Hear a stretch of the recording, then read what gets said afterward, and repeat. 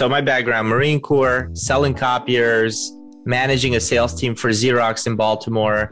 Okay. And then I got the opportunity to become a director of sales at a really small company. It had 4 sales reps who have been there for 17 years. They reported it directly to the president, who was out selling as well. Like, I got there and I had, a big shot from Xerox coming in, and I'm like, okay, here's what we got to do. Boom, boom, boom. Every single one of those salespeople was in the president's office asking him, like, why the fuck is this guy here? Can he please leave? Like, we've done good enough without him. We don't need him. Yeah. And it was very humbling because I quickly realized that I don't know. I know about sales, but I don't know shit about leadership. What's up, humans? This is the Revenue Rail Hotline. I'm your host, Amy Rahovchek. Big thank you for checking us out. That was Eric Konovalov, host of the Lead, Sell, Grow podcast. Eric's got a book. He was an early member of the Salescast community, a spot for sellers who podcast. Today, we get into the overlap of mental health and leadership skills and where to start. I started this podcast, friends, to ask the tough questions around how revenue is created, the questions no one else seemed to be asking, and to better understand the uncomfortable conversations that followed. Every Tuesday and Thursday, I'll bring you a revenue human shaking up the business of sales, regardless of title. Each episode turns our guest wisdom into practical advice that you can use to better understand the topic, the nature of uncomfortable conversations, and the critical thinking skills required to make an impact. If you like what you're hearing, do tell a friend. I take that as the highest compliment. And with that, enjoy. Hello, Eric Konovalov. Oh, God, I practiced it. Son of a bitch. Eric Konovalov. It's Konovalov. Konovalov. Okay. Konovalov. There you go. Amy Smith. Welcome to the Revenue Rail Hotline, sir. Hold on. I am not coming through my audio. Let me see. This, I don't know. Okay. And also one of the other half of my ring light just broke. So this is like, I'll have to cry about that one later. No crying. What'd you say? There's no crying. There's no crying in sales. Oh my gosh. I thought you were going to say there's no crying in baseball. Yeah, but can we cry in podcasting land? Is that allowed? Yes. We can cry in podcasting. Oh my gosh. So Eric, have you listened to any of these episodes? Do you have any idea what you've gotten yourself involved in, sir? I listened to a few clips from a few of them today to getting understanding. Yes. Okay, good. Okay. So it's not a complete surprise. All right. So there's only one rule around here, and that is that there are no rules. This is a judgment-free zone. This is awesome. A mistake-friendly zone. This is a tangent-friendly zone. And yeah, I generally reserve the last 10 minutes for my final 2 questions. Oh my gosh, this camera delay is driving me nuts. For our final 2 questions, and sometimes I'll give people a heads up of what those are, and sometimes not. But I think that you can handle it, so I think I'm going to surprise you there. Awesome. Our target audience is the experienced tech seller, or the experienced seller, for that matter. The theme of the show is conversations about uncomfortable conversations in sales, of which I'm sure we have plenty to choose from. And I made a list of all things that we could possibly talk about. And then so I'm going to read that list to you and then toss it back to you. And it'll be then, your decision to kind of choose where you'd like us to begin. All right, let's do it. All right, awesome. Okay, so the first one, it's the John C. Maxwell certification, which is just mind blowing. It is, the podcast, right? Lead, Sell, Grow, the human experience, something that you've been doing for, I believe it's a year and a half now, which is awesome. We could talk about your book, B2B Sales Secrets. We could talk about your gremlin. which is your pet name for the voice, the asshole dickhead voice in your head. So we could. I thought I was the only one that had an asshole voice in my head, but everyone. That Eric motherfucker lives everywhere at once. I'm telling you right now, Amy. Oh my God. So we could talk about the Gremlin. We could talk about the Zig Ziglar documentary, which I didn't even know was a thing, but I want to hear like all the things. Like I love all these like classic sales stuff. So, and then I saw a post that you did about journaling, that you had gone back and read one of your entries from like 3 years prior. And I'm personally, the reason why this made the list is one, I find that this particular habit to be incredibly impactful, right? At unraveling my own thoughts and feelings and emotions and understanding where they came from. But what I have yet to do, sir, is to go back and read entries like this. Still like kind of like is petrifying to me. Like I'd almost like once I get it out, it's like the gremlin has been silenced, but I know that there's learning to be had by going back. And then you had a post about resourcefulness, and as that being like one of the most impactful ways to persevere and move through obstacles. And it really it spoke to me. And so of course, Colin Mitchell and the community over there and what we're working on. And so that's definitely on the list. And so with that, I'm going to toss it back to you, sir. Where would you like to begin? My goodness. Wow. I would say for the audience's sake, I'd say the Gremlin. The Gremlin. Because, and you know what? That feeds into so many different things. So I'd say the Gremlin, and we can kind of use them however you want. We'll go from there. Okay. So why don't we start? Why don't you explain to our listeners, who the Gremlin is for you and how you came to name him and, speak so openly about him, or wherever the hell else you want to like start with the Gremlin, who is yours. So with that, I'm going to shut up. Yeah, definitely. So the Gremlin, and we all have them kind of residing in our mind, and I didn't name him the Gremlin. Actually, a man by the name Ed DaCosta, who has a book called Ascend. He's like a renowned sales trainer. He was one of the trainers and coaches in the John Maxwell team on his faculty. He named him the Gremlin. And I just as soon as he said Gremlin, I knew exactly who he was talking about. And I said the same thing you said. Oh, this asshole lives in my head too. So who is he? He's the guy that as soon as, or the gal, or whatever pronoun you want to give him these days. As soon as you want to do something that's out of your comfort zone, for example, I want to record a course, that slight little, very, very cunning voice that says, did you fold the laundry? Or did you remember to wash the dishes? Did you remember to answer that email? Did you remember to get the mail? Anything that'll take you away. And it sounds so innocent. Well, I'm being productive. I'm going to go wash the dishes. I'm being productive. I'm going to go make my bed, fold the laundry. I'm going to go get my mail. I'm going to go answer emails right now. I'm going to go, oh, you know what I should do? I should research. I should do some researching about my target client, and my LinkedIn page needs to get updated right now, right? All this stuff is so productive. And the Gremlin's job is to keep us in our comfort zone. So the mind perceives comfort zone as safety and growth zone as danger because it feels so uncomfortable. And that's in every part of our life. So my Gremlin, I have to silence myself and have these conversations in my head. And sometimes it sounds like this, and I'll be completely honest with you.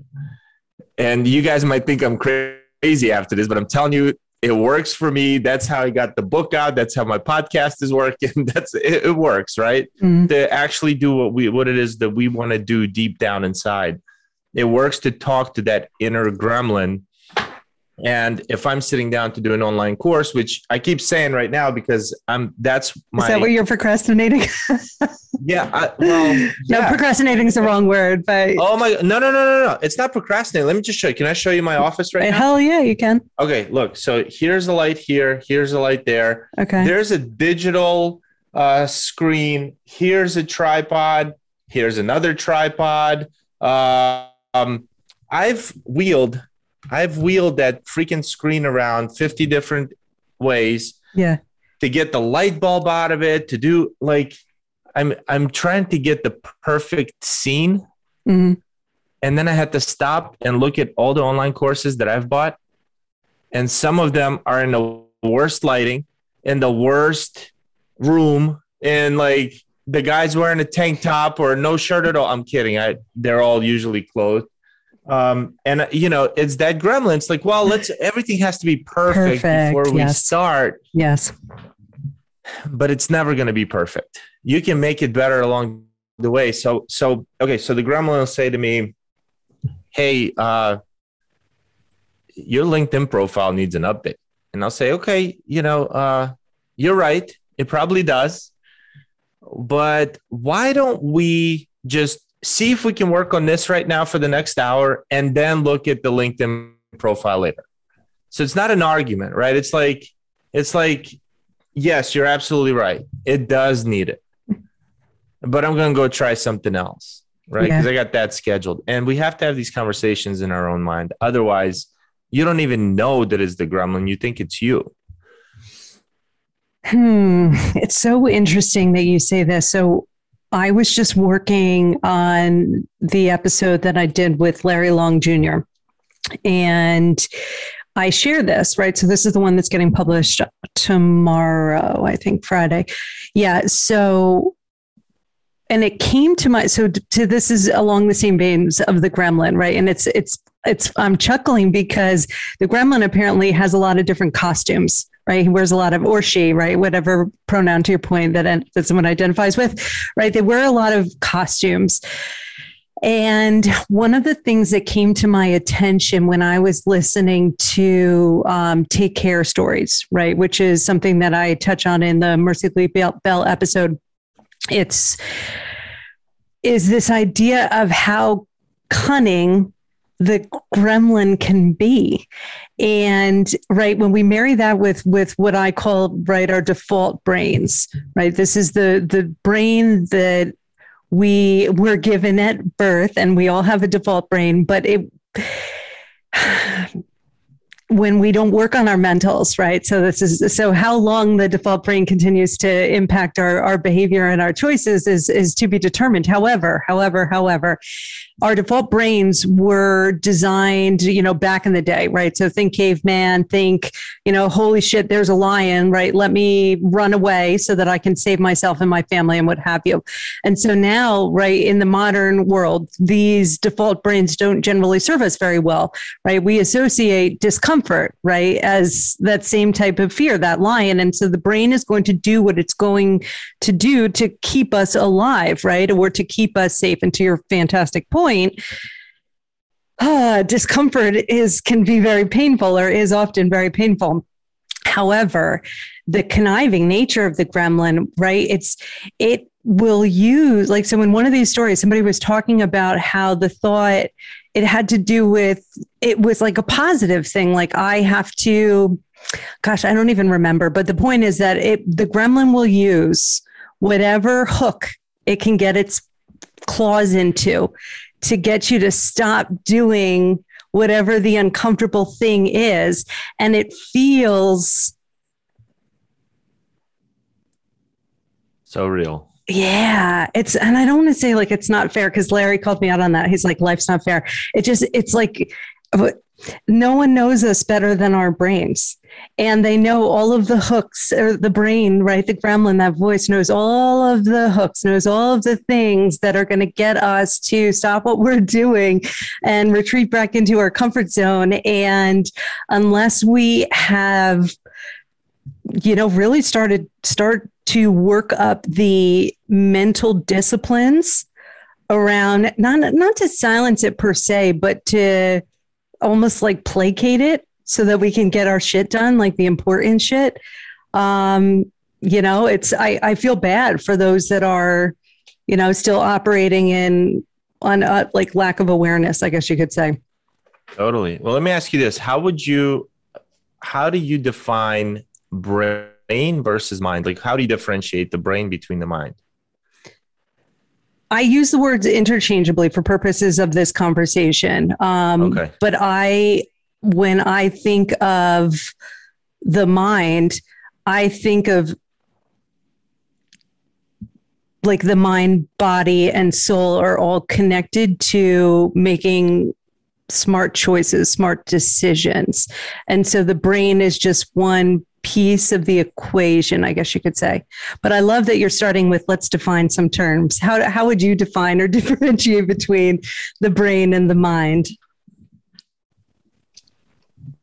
So this may sound a little cookie to you, but I think the mind is what connects us to the universe, God, whatever you want to call it, right? So if you're not a theologian, then it's universal energy. Energy can never be created or destroyed, right? It just moves on. Mm-hmm. If you're a theologian, it's God. Kind of one and the same, if you ask me. So that's just my personal belief. I think the mind connects us. Like if you were to, and the brain is the kind of the mechanical switching station that once the mind makes a decision, the brain acts on it, right? So subconsciously, the mind is making a decision for your blood to pump, for us to breathe, for my lungs to work, for like right now, there are millions of things that are going on in our bodies that you have, like you're not controlling in any way, shape, or form with your brain or the mind. It's all happening subconsciously. So like your hair is growing, your nails are growing, your blood is pumping. So the brain is the electrical station that's making sure all this is happening. But if you dissect the brain, you'll never find an idea anywhere. You'll never find a thought. No one's ever seen anything in the brain. And that's why we even say it's my brain. Well, who's the my? It's my hand. Who, yeah. It's like, so I kind of separated into like mind, body, and soul, or I don't know, but I'm not a theologian either, but I do like Stoicism and I do like ancient wisdom and I do like tapping into the universe. And I do believe that we are here on this planet for others, right? We're supposed to show up for others. And I think that there's a remembering aspect to that responsibility. So imagine a hyphen in between the word like RE hyphen member. And so whatever someone needs to tap into, remember why we're here and where that credence, I guess you could say, or credo came from. That's a different topic. Okay. So how did you come to be so... Wait, what do you mean by tap in? What do I mean? Tapping into, yeah. You said when somebody needs to tap in to remember, right? Put things together, right? What are you tapping into? What a great question. I think that we are tapping into a part of ourselves, like a soul type of thing. Where does that exist? Oh God, I don't know. I don't know where the fuck that exists. I've spent more time. That's the mind. So okay. I'd like to break that down because you call it the soul, right? Like it's that. So yes, I 100% agree with you. But to me, that's what I talk about. When I talk about the mind, that's exactly what I mean. My dog is making the strangest noises right now. I'm just like looking at her to make sure she's not like dying. Holy shit. She's definitely like dreaming. Okay, sorry. That's what I'm doing. Like it's like, oh my God, is the dog dying? This is my ride or die bitch. Hold on, wait. I'll see if I can get the. That's Lola.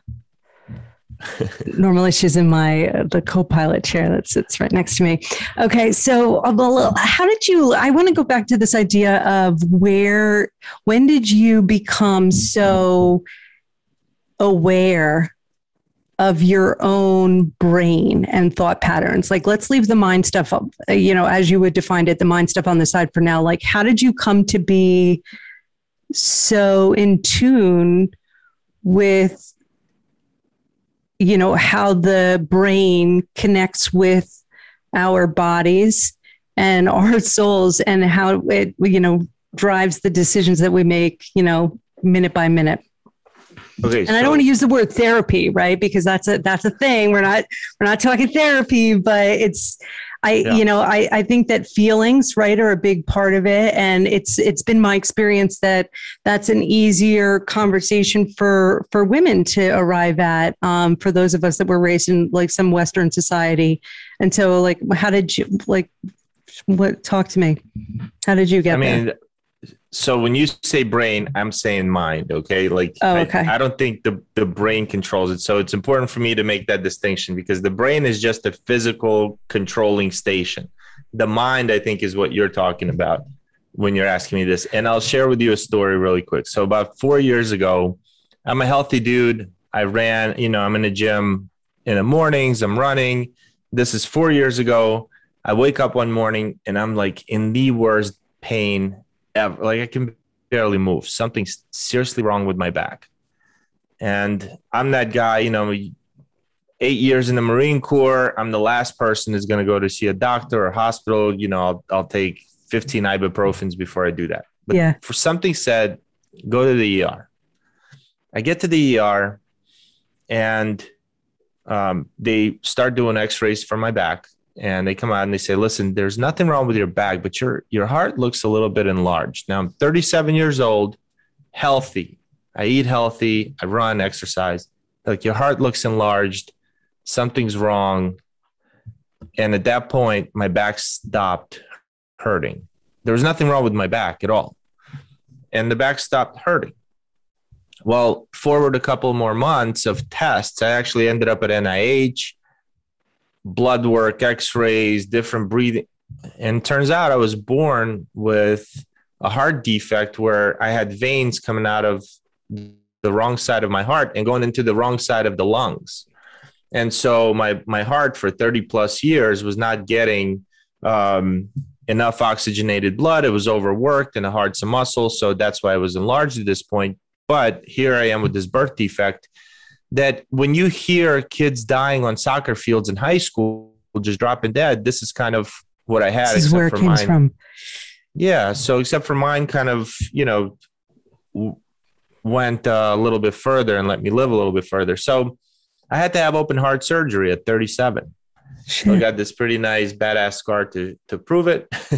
Oh, wow. Listeners, there's a big scar down Eric's chest. Okay. Oh my gosh. Oh yeah. It keloided. But so at that point, I realized that something in me knew that something's wrong, even though I had no idea. And that little nudge that's like, hey, go to the hospital. If I wouldn't have listened, like if I would have been my own self and just said, I'm just going to take some pain meds, I'll be fine. I probably wouldn't be here right now. Yeah. As a matter of fact, when I told the doctor, when he said, hey, you have to have open heart surgery, I said, okay, doc, well, it's May. We got some vacations planned this summer. Why don't we schedule it for some time in the fall? He's like, I'm going on vacation. When I'm back in a week, we're doing it. You don't have till the fall. Yeah. Wow. And that's how it works. And I see it in my kids. I have two sons. One of them has celiac disease, which means that he's allergic. Gluten-free. Yeah. Well, I remember, and he, at some point, he was born 50th percentile for weight and 70th for height. And at about 3 years old, all his peers and classmates kind of started outgrowing him, and he wasn't growing. And I remember even at 2-3 years old, we're at birthday parties, and I'm like, my wife and I are trying to stuff him with calories as much as possible. We're like, hey, you can't have any cake if you don't eat pizza, if you don't finish your pizza. Right. He didn't want the pizza. And if he ever got his hands on a cupcake, he would lick off the frosting and leave the cake alone. Like, he would never eat it. Mm-hmm. It's like his little body knew that it wasn't good for him. So just those experiences. Then if you've ever read Think and Grow Rich, I mean, that's that book will tell you, right? I mean, that's all the mind, right? What's it called? The ether. That's the mind. You got the conscious mind, the subconscious mind. Then I read a book called What to Say When You Talk to Yourself. And that's by Shad Helmstetter. We actually had him on a podcast. And his premise is, he's a doctor. He's been doing it. The guy's like 80 years old now, but the book is fascinating. And the premise is that our minds are like a computer. You're always constantly programming yourself. So when you say, I'm not a good public speaker, one can argue that the reason you're not a good public speaker is because you're programming yourself to say you're not a good public speaker. Yeah. Okay. So it's funny. There was a year, Eric, where when I first started selling, and there was a TomTom on my dashboard, just to date myself. I gave up music for a year so that I could listen to books on tape. And nobody loves fucking music more than I do, friend. Like nobody. And I didn't even allow myself nonfiction, right? Or excuse me, fiction. It was all nonfiction. But I misinterpreted a lot of these mindset type books, that it was to the point where I did not allow myself to process or feel any of the negative feelings. Right. And so we could play with neuro-linguistic programming, right? So just a quick peek at their Wikipedia page, you could see how that's been disproven. And I know you're pushing back on the idea of brain versus mind, but the brain aspect of this conversation is really important because there's a lot of new science that suggests it's a myth buster really about neuroplasticity and how quickly these neural pathways can be created when we inject some new, how thoughts, right? Or new conversations, right? Or silence the gremlin long enough to plant some other seeds, Inception style. But that said, I think it's critical to inject science into this conversation, right? And just again, from my experience, because I went a decade, again, aspiring not to feel anything bad. And now as someone that was reading about habits and behavior change and using those to, help my buyers and prospects to make smarter, better, different decisions, or, feel the fear and do it anyway, I got really good at not feeling those negative feelings. And the challenge is that there's no such thing as icing out just bad feelings, right? If you're going to ice out some form of those feelings, you lose them all. And so after a decade, right, my feelings and emotions essentially revolted because I hadn't acknowledged them. I had not interacted with them for a very long time. And so then I had a very up close and personal experience with the mental health care system. And so I'm always very careful about the line between mindset or brain and mind, because it's like, I want to say, if I can save one person, right, from the experience that I had, right, with your emotions revolting and having to seek out professional help. And then once you're in the system, there's an over-reliance on pills and like all that shit. Confidence takes a hit. And so I think it's really, really important to, understand and separate the difference, including, right, negative feelings. They're are not bad, right? And they're going to come up in your brain, right? And I read Napoleon Hill too, right? Think and Grow Rich. I love that shit. However, I now more subscribe to there's a Rumi poem called The Guest House, and it acknowledges the fact that negative thoughts are going to come. Negative feelings are going to come. This is a critical part of the human experience, but it's what we choose to feed, right, that grows. And also they come in waves. And so we acknowledge them. We distance ourselves from them in the sense that I am not my thoughts and feelings. They're just a part of the human experience, and then they leave and they move on. But the trick is learning how to respond or react to those feelings when they come in a positive and healthy way. And that is where I think the sweet sauce is. And I think what we're essentially saying the same thing. And so learning how to, hear that gremlin, not beat ourselves up because, we had this crazy thought come, or because we had this crazy emotion come, one that is, deemed as a negative one, like anger or fear, right? Generally by society, which is not true. These are just feelings, right? And we all have them. And so, but again, thank you for allowing me that diatribe, because I think it's a really important distinction to put out there, that just because someone has a negative thought or has a negative feeling or has a gremlin that pops up, one, we do not have to feed that gremlin. And we are not our thoughts and our feelings. And in the same way, like, staring in the mirror and repeating affirmations that we don't ourselves believe, right, for 10 minutes, that can create a delta there, and so that's not necessarily the best course of action, not to take away from affirmations or anything. But anyway, what would you say to all of that, sir? So I'm not sure exactly what you went through. I certainly don't subscribe to ignoring feelings. Yeah. I'm more of so my philosophy, and as a coach, this is what I try to help people do, is increase their level of awareness. Yeah. Because through journaling, it's good to get those thoughts out of your head and on paper, and then question, well, what's making me feel this way? Why do I, trying to really understand, like, yeah, I'm angry right now. Why am I feeling this? I think is more important. And sometimes it's good to just sit in the anger and, go be alone for a little while. You got to understand where you're coming from, right? Right. In my mind. No, so I love that. Okay, so this brings us full circle. It's not very often, Eric, that I hear men speaking about feelings so freely and so succinctly. Like, how did you come to own the reality of feelings and being able to, one, be aware of them, acknowledge them, talk about them, journal about them, and coach others on how to operate through them, the good and the bad, and then the neutral? Yes. Sure. So I'm a firm believer of law of attraction, law of vibration, universal laws. It's just worked in my life. Like the journal entry, I got 2 journals right here.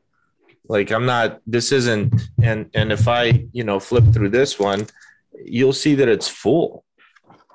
It's not something, there you go. It's not something that's a fab, or it's a part of my life. And a lot of the times not that I figured out by myself, but through books, through my own personal coach that I've hired, I figured out how to attract the things I want into my life. And what I realized is it's all because I've learned how to vibrate at certain frequencies. So for example, the best way I can describe this is right now in your room, there's music playing, you're not hearing it. But if I was to give you a radio tuner and you just turn the dial, you would tune into a wave at which 92.3 is, and it has whatever music it has, or 105.7, or whatever radio station there is. They're there right now. You're just not tuned into them. And so everything I want for my life is there at a certain vibrational frequency. And the way to tune into it is through feelings. And the highest feeling that humans can have, where we're just operating at our optimal, is love and joy. And the opposite of that is fear and anger. Wait, so my tagline, right? Truth, love, and joy, friends, right? They're all actions are come from a place of either love or fear. And that is from a book called Conversations with God. Have you ever read this book? I love that. Neil Donald Walsch. It's so funny because I'm getting chills because I just had a call with Julie Riesler, who's a good friend of mine, who interviewed him Yesterday, I was talking about that book to my chiropractor, and 10 minutes before this call, I had the thought to go on his website and invite him onto our show. So the fact that you just brought up that book, it's probably one of my favorite books ever. So, okay. So listeners, you got to read this book, but okay. So Eric, let me share with you how I got to this book. So I was raised in a fundamentalist Christian household. When I turned 18, I pieced the fuck out, right? And I did not look back. And I still, in many ways, want nothing to do with it. And these are things that I've spoken about on other episodes. We're just going to skip past this. I did Ryan Holiday's Read to Lead challenge. Are you familiar with this? Have you seen any of these challenge models? Okay, so I'm a Ryan Holiday fan. But yeah. Okay, so but you're familiar with the daily challenge, right? Okay. I was doing this because I'm a voracious reader, right? And so I was just doing some research, right? I was doing market research on the model, and there wasn't anything I could possibly learn from. But anyway, so obviously I was wrong, and something I figured out in sentence number 1 after paying the $40 for the stupid course. But anyway, one of the challenges that day was to ask a person who you respect tremendously for a book that changed their life. And I was working with a professional coach, Laura Westman, at the time. And Laura, she's just to die for. She's amazing. And Laura recommends this book, Conversations with God. And I was like, son of a bitch. I would have never reached for this book because it had the word God in it, right? With a capital G, if we're talking mythology, more than one God, no problem. And I was like, God damn it. Okay, so fine. I buy the book, and it blew my mind. It blew my mind. That's where I got the remember from, right? That's not mine. That's his. It's the truth, love. And I mean, there are so many. Yeah. And I love that so you're going to bring him on the show. This is something that you're going to ask. I just got the idea to bring him on the show. I don't know if he'll come on. I mean, the guy's a pretty popular dude. We'll try. Okay. No, you know what? Fuck that. I am going to bring him on. Yeah, bring him on. Don't listen to that gremlin. Yeah, what the fuck? Do you see that? Yeah, we'll try. He's popular. You might not want to be on your show. Fuck you, asshole. He's coming on my show. You could send him a clip of. You could send him a clip of this conversation. No, but this book. Yeah. Okay. So I agree with that vision of God.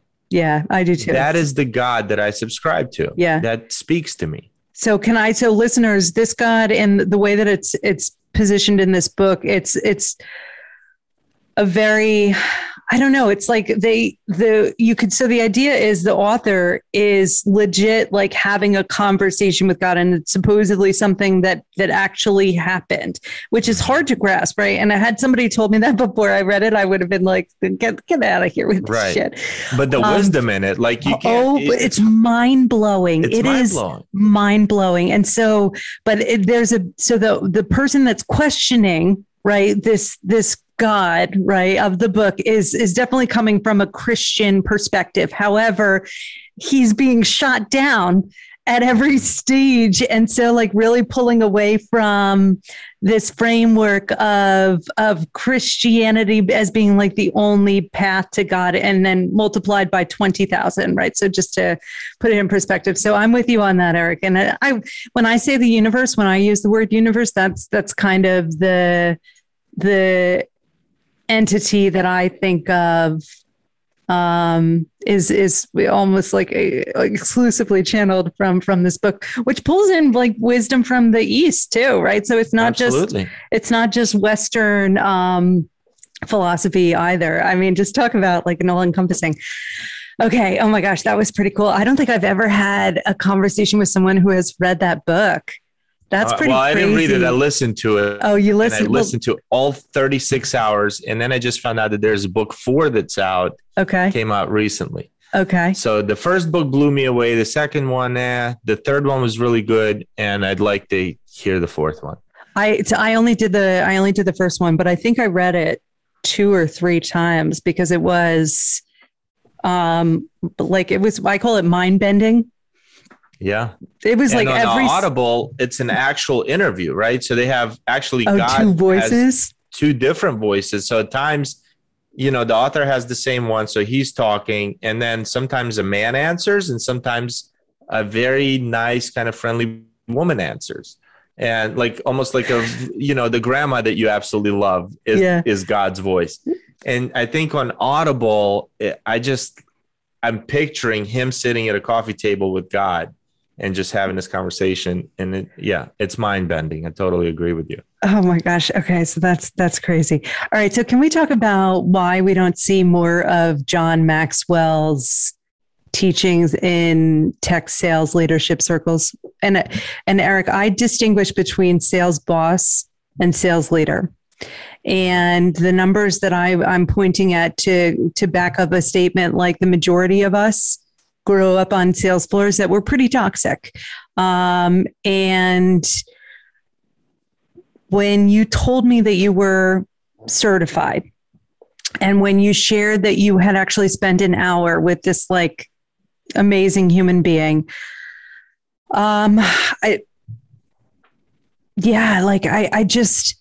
it blew me away. But at the same time, like part of me was like, oh my God, this is amazing. Like, can we be friends? But the other part of me was like, why don't we hear more about John C. Maxwell's brand of leadership in the tech space? I don't know. Maybe I don't know why. What do you hear in the tech space? I mean, the majority of, I hear a lot of people using that word leader, but I think the majority of scenarios like would fall under the category of sales boss. I think the idea of a filter bubble comes to mind in tech. I think of I don't even want to say lack of diversity, because diversity, like we're talking about a very select group of people that look alike, sound alike, went through the same schools, grew up in the same way. And so there's a lot of groupthink happening and or excluding of different experiences. And so, there's tons of factors, but I guess I'm more just like observing on the macro level. And I haven't really gotten into, what's the cause for it. And I guess I don't really care all that much. I just want to talk about how I want to talk about Maxwell. I want to talk about how studying Maxwell and the law of the lid and the 21 irrefutable laws of leadership and the developing the leaders within and the 5 levels of leadership. Like, I just want to talk about those things. And so like, which one is your favorite? How did you get into Maxwell? Man. Let's start. Okay. So I was managing, my background, Marine Corps, selling copiers, managing a sales team for Xerox in Baltimore. Okay. And then I got the opportunity to become a director of sales at a really small company. It had 4 sales reps who have been there for 17 years. They reported it directly to the president, who was outselling as well. Okay. And I got there and I had, a big shot from Xerox coming in. And I'm like, okay, here's what we got to do. Boom, boom, boom. Every single one of those salespeople was in the president's office asking him, like, why the fuck is this guy here? Can he please leave? Like, we've done good enough without him. We don't need him. Yeah.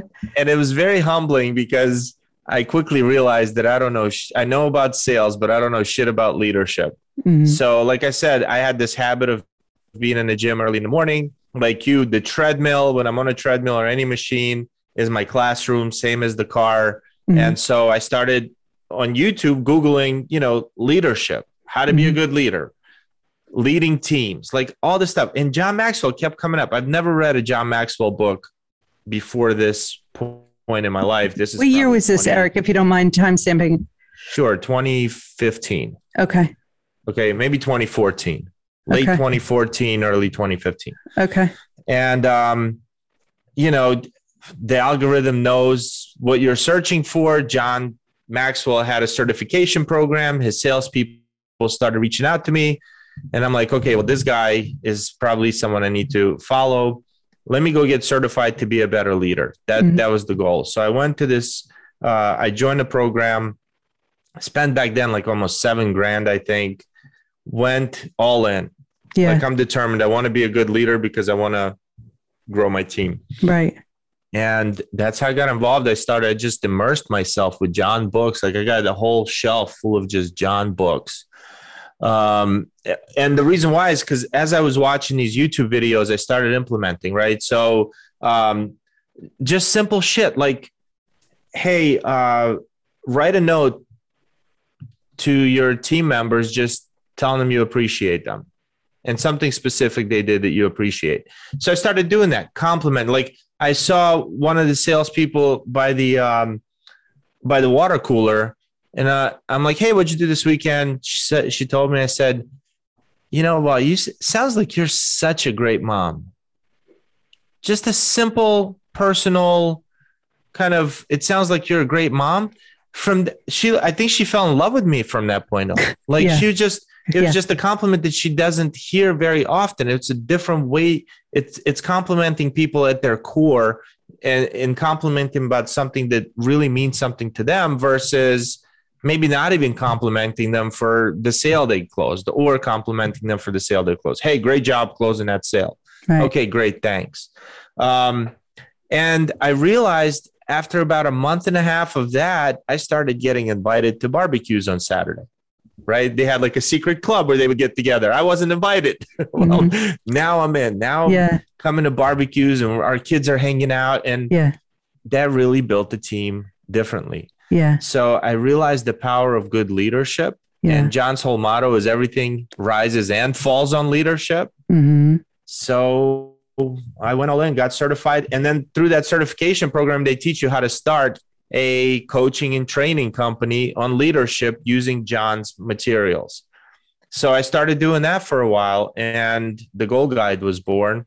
And then I sat down to write a book and that was going to be a leadership book. And I realized that every freaking thing I'm writing is John's stuff. I'm like paraphrasing John's stuff. Yeah. And so the sales kind of appealed to me a little bit more. Yeah. Okay. So, wow. All right. I almost want you to read off. So I'm coming back to those books on your shelves, like just reading off a bunch of titles. So that's coming back. But I was raised by a sales leader and there were, you remember how, I don't know if he still does it. He probably does, but it was like a book on CD, like a new one once a week or once a month. John would do those? Or yeah. And so I would take them.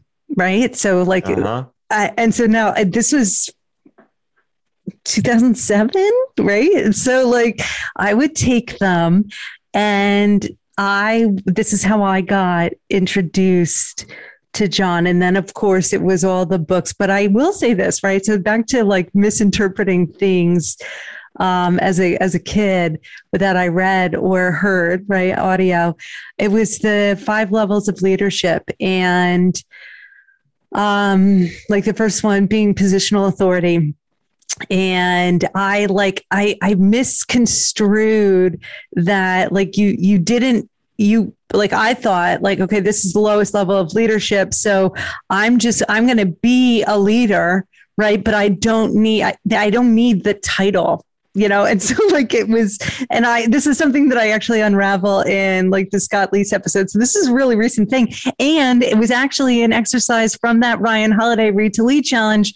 It was like, you should go back and reread things that you read back in the day so that you can have like a different perspective absorbing the same content. So I didn't actually read a Maxwell book for the challenge day, but I applied it. Right. And so anyway, so this was part of me unraveling. Okay, shit, I really fucked that up. Like, and I was understanding it as a kid, but anyway, so that said, like, would you read some of the titles on your bookshelf just so our listeners can show hear? You. I mean, well, we're a podcast, so this is an audio. So you're looking, but I'll show you because you can see it. So up top is one, but then on the bottom, we got 21 Irrefutable Laws of Leadership, 15 Laws of Growth, Leadership Gold, Intentional Living, No Limits, Leader Shift, Good Leaders Ask Great Questions, or Great Leaders Ask Good Questions. Yes. I can't remember which ones that is.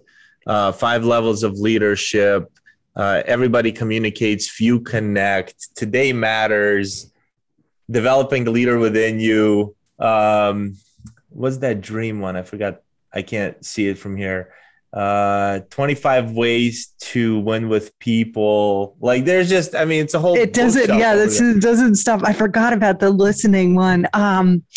Okay, listeners, for anybody that's interested in pursuing anything leadership or understanding what leadership is or how to go about growing those skills, this is the place where I would start. I've never seen anything better. And I've never met anyone that was John Maxwell certified other than Eric. So Eric's got some brownie points there, awesome, which is amazing. And so this is one of the things, friends, that we are talking about over in Colin Mitchell's community. And so Eric, we're on the fence between like keeping it sales hustle or like just making it full salescast.co. But anyway, so Eric and I are, playing around with this idea of skill development for frontline managers as it relates to leadership development. And Eric, I can't think of a person that is more better positioned to lead the charge on that front than you. And frankly, I'm actually super interested about Xerox, right? When I think about thick skin, when I think about knocking on doors, when I think about just like, the learning about selling in one of the most raw places, Xerox is like what comes to mind. And so like, I'm looking at the clock. Yeah, we got to switch to our final 10 or my final 2 questions here. But like, I'm sorry, we missed the Xerox story from like military to Xerox. No worries. Maybe we'll do another one. Yeah, we'll do another one. I like that. We'll do it on your show, or like, not that I'm going to invite myself, but like invite me. Okay. So, all right. One's a question. One is a piece of advice, and I'll give them both to you now. The first one is, or the second one, right? The easier, this is the toss up. It's what's your one piece of advice for our listeners about uncomfortable conversations, right? So that one we'll come back to. But the first one is, what is the hardest, most uncomfortable conversation that you've ever had to have in a revenue context? And that could be prospect, client, boss, hiring manager, team, a peer, a spouse, children, right? Because there are ripple effects to not allowing mental health into the conversation. So pretty much the hardest conversation I've ever had to have in my whole life with anybody and everybody.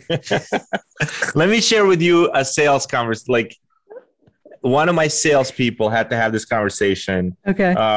So the company where I became director of sales, we grew it and got into other services. Like, instead of just selling copiers, now it's like managed IT services and things like that. But the back end systems really weren't in place. We had a good team in place to, answer calls and manage people's IT stuff, but just back end, it sucked. So we convinced one of our clients, who's a tough client. Like, this guy he told me flat out one time, he said, Eric, your competitor is right across the street from me. Don't think I don't know that. I'm doing business with you because I like you and I trust you. Don't F it up. Got it. I got it. So here we are. And this guy is tough. Like, he's just a tough dude. So he signs on with us for something like, I don't know, what's 22 grand divided by 6? Three something $1,000 a month, maybe a little bit more, $3,300 a month. Perfect. Which for us was a good size agreement. Like, for 5 years, $3,300 a month contract that just brought in $3,300 to a company for IT services, which are freaking brand new. Like, it's not something it wasn't commoditized yet. Yeah. But we've convinced this guy that we can do a good job for him and his employees as they grow. Our billing team forgot to bill him. Like, I don't know what the fuck happened with the paperwork. Like, that guy did not receive an invoice until it got to about 22 grand. And somebody saw that we weren't being profitable in this account that clearly should be profitable. Mm-hmm. So I get called into the finance people's office and they're like, hey, here's a bill for $22,000. We need you to go and tell him that he has to pay this now. So here's a small business where I need cash flow is king. Yeah.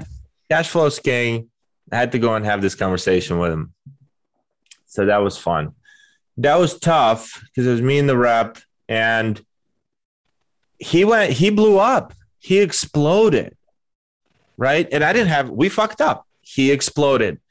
And I think had it not been for all the John Maxwell training and communication training, I probably would have tried to be defensive and logically explain to him why, he should still pay. I mean, clearly you've received the services. We've done a good job for you. You should pay for this logically, right?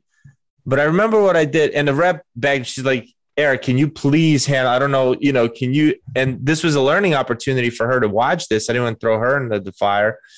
So I let him explode on me, and I agreed with him on everything. Mm-hmm. How in the fuck, what kind of business are you guys running over there? Are you crazy? You think I'm going to pay this? I was like, I used his name. We'll call him John. It's not John, but I was like, John, you're absolutely right. I probably wouldn't want to pay this either. You goddamn right I don't want to pay. I can't believe how incompetent you are. Man, I would think we're incompetent too. The same way you're thinking it. I would be so pissed if this happened to me. Right. And I kind of aligned myself with him and I let him blow up. And at the end I said, do we provide a good service? He's like, yeah. I said, 22 grand is a hard pill to swallow at once. How do you think we should break this up? I shouldn't pay for this at all. Come on, John. Is that even what would happen if your team messed up? Would you just give that up? Like, I get it. I probably would be in the same boat, but how can we split this up to make it better for you? And, within the 30 minutes, we came up with like a payment plan. He paid it. And what was really cool is when time came for a renewal, mm-hmm. prices dropped on some equipment. The lease rates dropped. And I knew he was still kind of pissed about that. So in the new deal, he was already talking to me about going to a competitor. And I said, well, listen, if you stay with us, we're going to give you 50% of that $22K back. It was just because the prices shifted and we just, took it out of our slight profit margins and won the deal back. So I don't know. It ended up being very cool. But that was the toughest conversation, I think, to have in a business setting. That's a massive discount that you just, but I understand with we still were profitable. Oh yeah. With the cost of goods sold, decreasing as they were, that was also pretty big of you to extend that back to him. Yeah. That's crazy. That's a big one. And I love the way that you broke that down, and kudos to you for supporting your rep through that one and not, just kind of leaving her out to dry. Okay. So last one piece of advice for our listeners about uncomfortable conversations. What say you, sir? I would say they say put yourself in other people's shoes. And the way I would say this, and it depends on the uncomfortable conversation, right? There's an uncomfortable conversation where you're the one that has to initiate the uncomfortable conversation. Mm-hmm. And then there's an uncomfortable conversation where somebody else initiates it and now it's uncomfortable. So in a sense where somebody else is initiating the conversation and you just, your initial thought is to get angry. If you just believe that if you grew up the way that person grew up, had the same day that person had up until this moment, had the same week, had the same life, has the same family, you would be doing exactly the same thing as that person is doing. Mm-hmm. So consider that in their shoes, you'd be doing exactly the same thing that's pissing you off. Yeah. And that takes the edge off. And that kind of allows you to respect the person on a different level. So that's what I do. Listen more than you talk in uncomfortable conversations. So can you give me an example? I think I'm better if it was like hey, here's the type of conversation you either have to Dude, you just gave two fantastic pieces of advice. Okay, yeah, like that was amazing. And they've never been given before. So like that was baller. Okay. That was baller. One of the things I personally hate as a leader is firing people. Okay. Like that's the worst to me. Yeah. So to me, those are uncomfortable conversations. Telling a female sales rep that, you know, her boobs are sticking out is uncomfortable conversation. Like I try not to do those, right? I'm no expert. I go to HR and I'm like, hey, here, can you help me with this? Right? Wait a second. Are we talking about cleavage showing or like just maybe a little too short. Maybe the cleavage is popping a little too much. Like, all right, I'm going to cut Eric off here. Listener friends, if you have any women on the team, right, ask another woman on the team to talk to them about their attire. But there's a fine line here, fine line, because yeah, well, we'll save the gender conversation for another day. Very fine line. There is a very fine line, but yeah. That's why I go to HR and I ask them to help.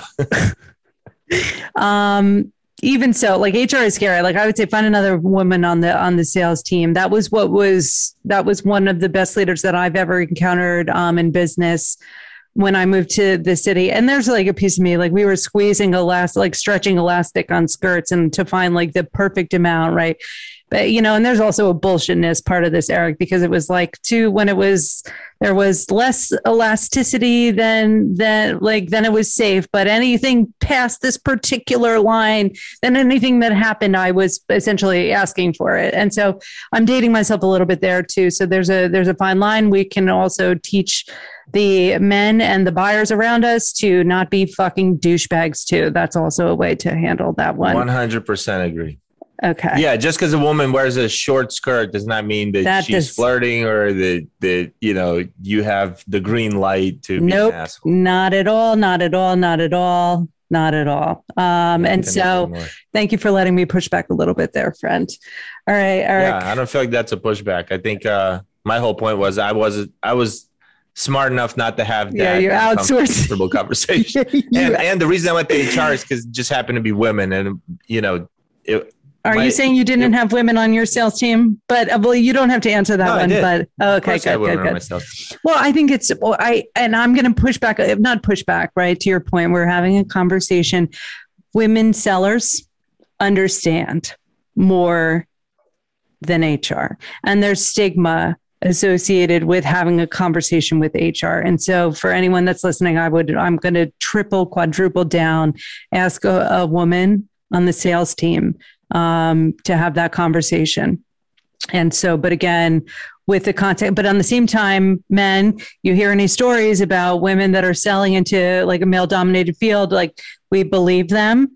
And we learn how to have hard conversations with prospects and or buyers where we walk away, because in no universe is that acceptable, no matter what somebody is wearing. Totally agree. Okay, so with that, I'm going to put that my soapbox. I'm just going to tuck that back away and push it into the corner.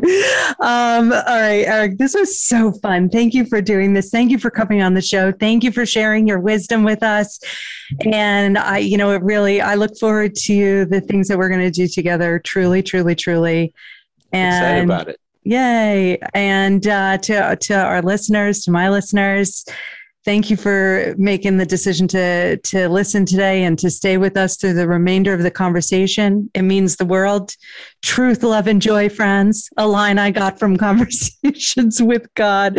And what a great book. And happy selling. All right, Eric, have an amazing day. I'll talk to you soon. Can I just say one more thing, Amy? Sure. The fact that you did so much research on me, and I've been on a few podcasts, but the fact that you I really liked what you did there. Like, hey, let's talk. Here are the topics. They weren't your topics.